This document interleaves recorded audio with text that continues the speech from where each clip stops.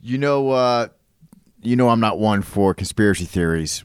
And we're off. Trey and Kevin change the world. Trey and Kevin change the world.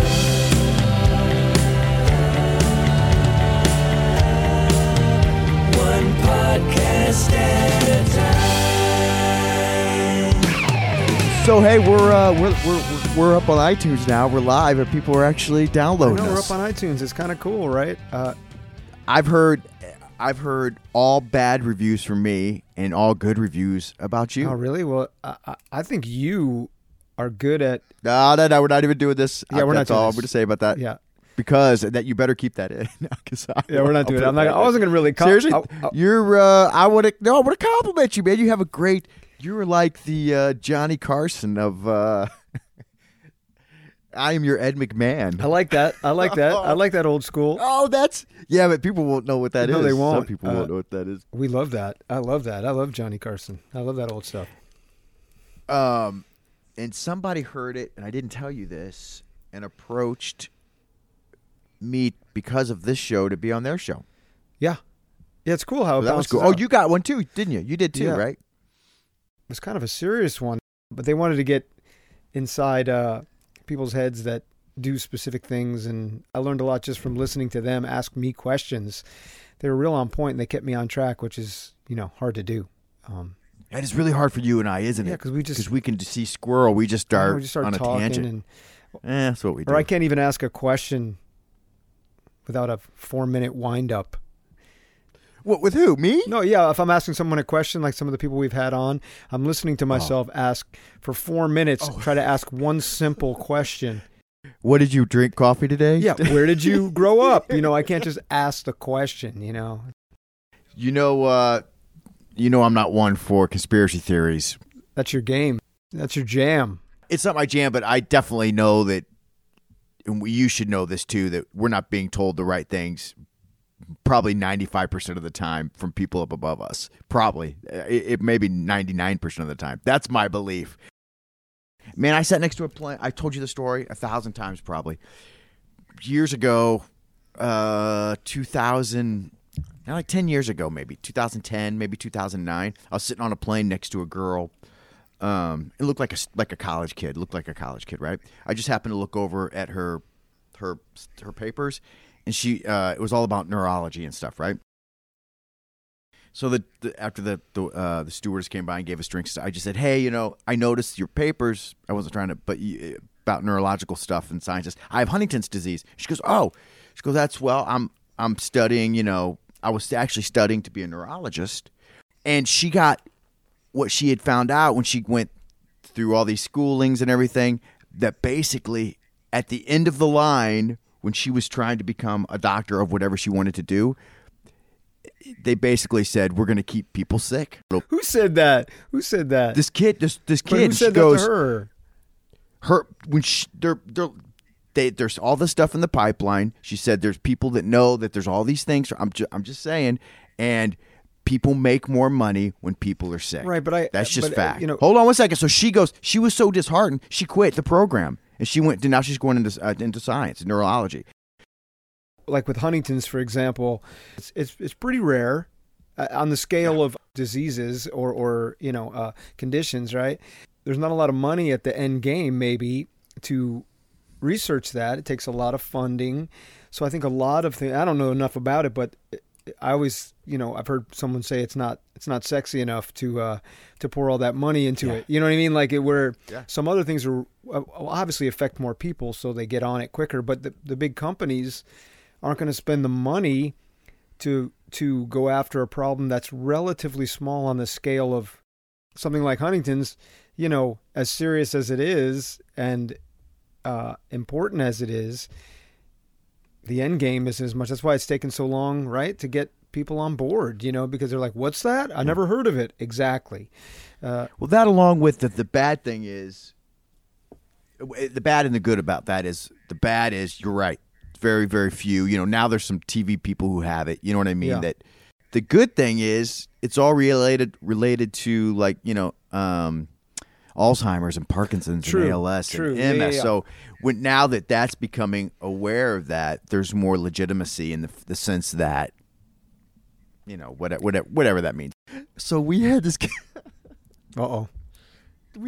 guy up here, these two guys up here, get the wise idea of starting a Facebook musicians page here locally. Okay. To basically slam bar owners right now when everybody's not working, saying they're getting paid the same amount that they got paid in the 80s. The night rate's the same.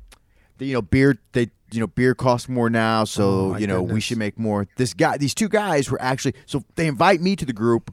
I see it. All I want to do is make a comment. I can't make a comment unless I join the group. I'm not going to join the group. So Chappie, our dear friend Chappie, they invite Chappie. Chappie joins the group. So then sees what's going on, so then invites me and Paul in. I don't go. Paul goes in and invites all the bar owners in. Nice. So all the bar owners get on.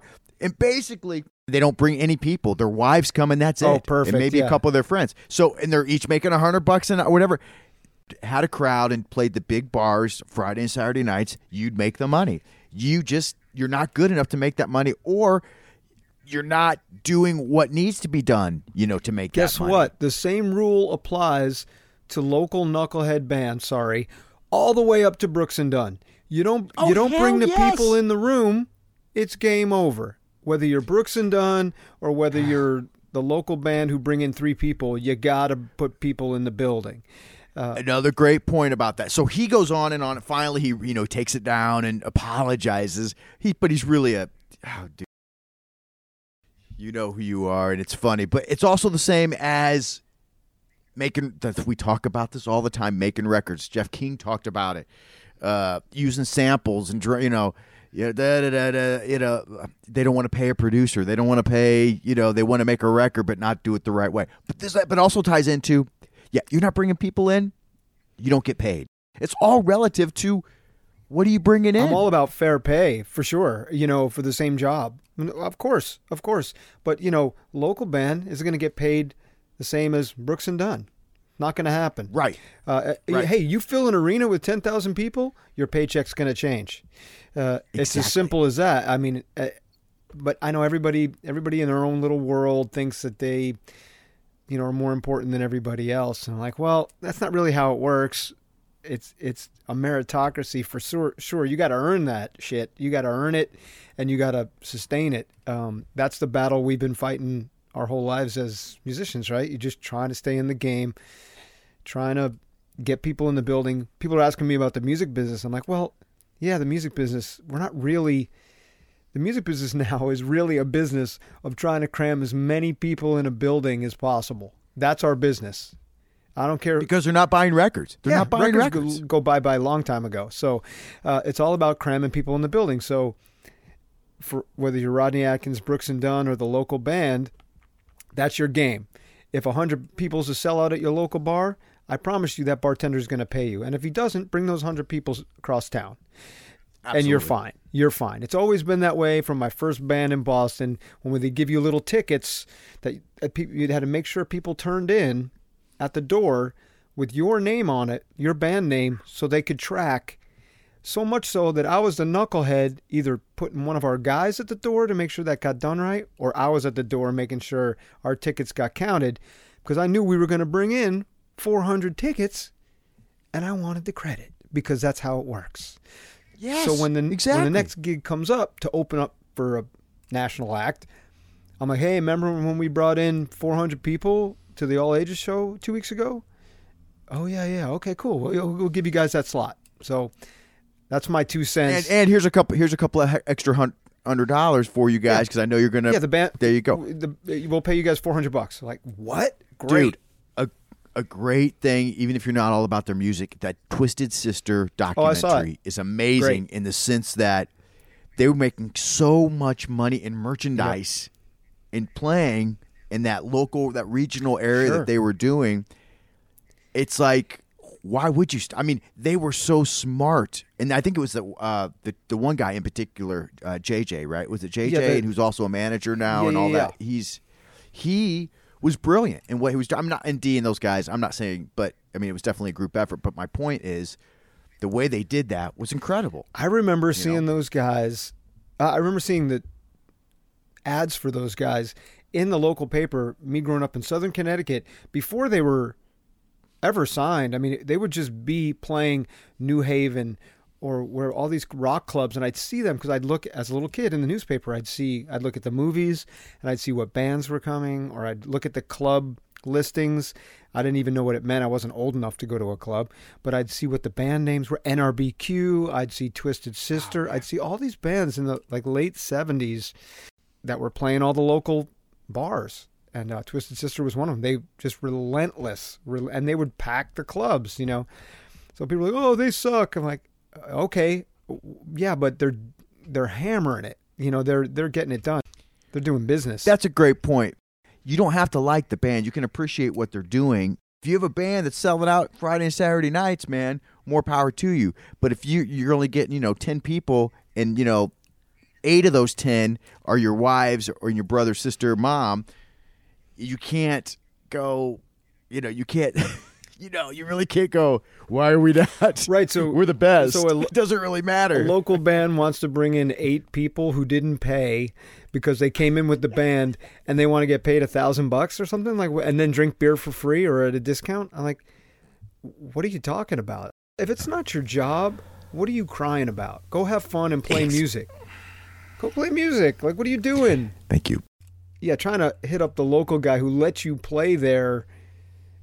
And you brought no one in. I don't know how many times I can say it. You're crazy. You're nuts. It's pretty funny. It's in it.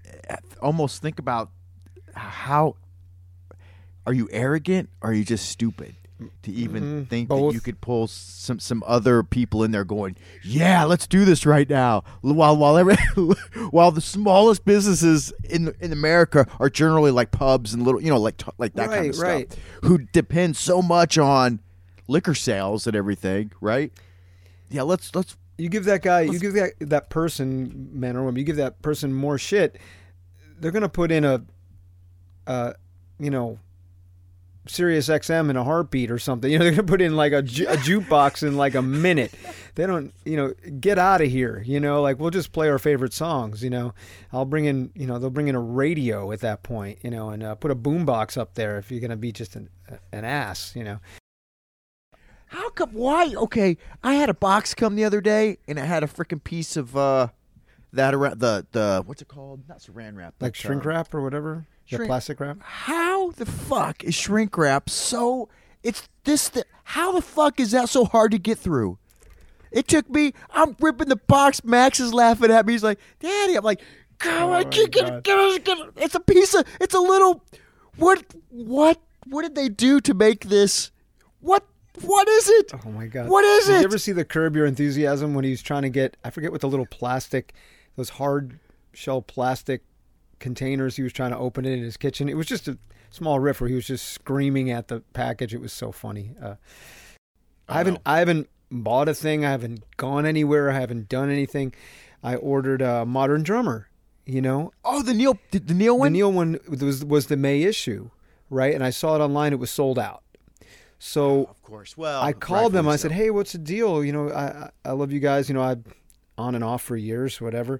It's sold out. But if you order the VIP access subscription, you get we reserve some of those copies for people who order the VIP, whatever that means, subscription. We'll mail you that May issue." I'm like, okay, well, I shouldn't order anything, but. Okay, I'm in. So I ordered the subscription a month ago. Obviously, more important things have gone on in that time. But they just emailed me today that the Neil issue went out and it's coming to my house. The May issue. It's going to be great. The June issue is already out. So I had to order the year subscription, which, I want to keep those guys in business. They're kind of, I think, still mom and pop. The woman on the phone had been working there since 1984 at Modern Drummer. So they're hoping to keep the print thing going, which for that magazine and some magazines, the print thing's kind of the deal, man. You got to have, I don't like the online subscription. I don't like looking at it online. No. I like physical copies. I like That's what's funny about that magazine too, because we talk about this all the time. Is it not only is it the articles? It was always, as a kid, it was always the ads.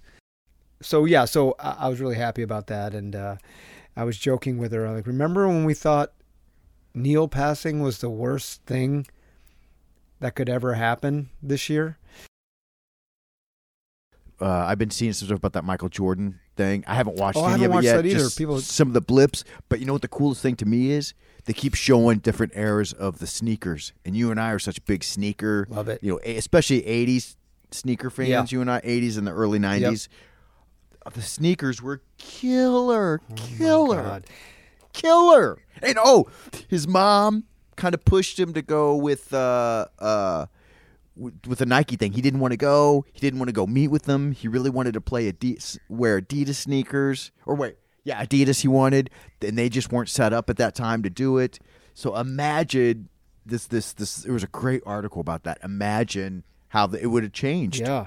Well, everything, he changed the game, right? Because before that, when you think about sneakers like Magic Johnson, Larry Bird stuff, that was Converse, right? Yeah. Nike was on it, but that endorsement kind of franchise thing, Jordan changed the whole world with that. You know, I mean, yeah, Magic Johnson, Larry Bird, sort of. Who else at that time? Before that, everybody, all athletes had it. Kareem. They all had those they all had cats, shoe deals, but it hadn't changed yet. Back then. I said I think the Magic Larry Bird one was like the first time maybe that they pitted them against each other and they made it like a thing. Get the green and white Larry Bird or get the the Magic. I was just gonna say that to you. Do you remember the green suede with the white? Yeah. I loved those, dude. Those were killer. And of course in Boston, everybody wore those things, right? I wasn't a Celtics fan in Boston, so I didn't touch those things. But and I was more into tennis then, so I was kind of following the tennis shoe. But that didn't really start to happen really until, again, Agassi blew that out of the water for Nike. Back then in the sort of mid '80s. Those black and gray ones are still my favorite. We all wore them on my high school tennis Love team. it. We all got Love them. it. Those were killer. I never did this. I still don't think that way. If I had a box of each that I kept of each of those shoes, maybe I could retire on those things. I had a friend ask me. We saw an old band picture of me from the late '80s, and I was wearing a white Jordans. He's like, "Do you still have those?" I'm like, are you nuts? Of course I don't have those. I wore them till they fell off my feet. No, we didn't. Right. We didn't have. I know we had one pair of sneakers. Well, and I didn't buy them to leave them in the closet. Right. I bought them to wear them on my feet. I wore them every day. I bought them to use. It didn't occur to me to keep them for 20 years. That would be insane. Where would I keep them? In my little apartment in Boston. All right, that's it. Let's wrap this up. So, hey, go to TreyGrayFoundation.org.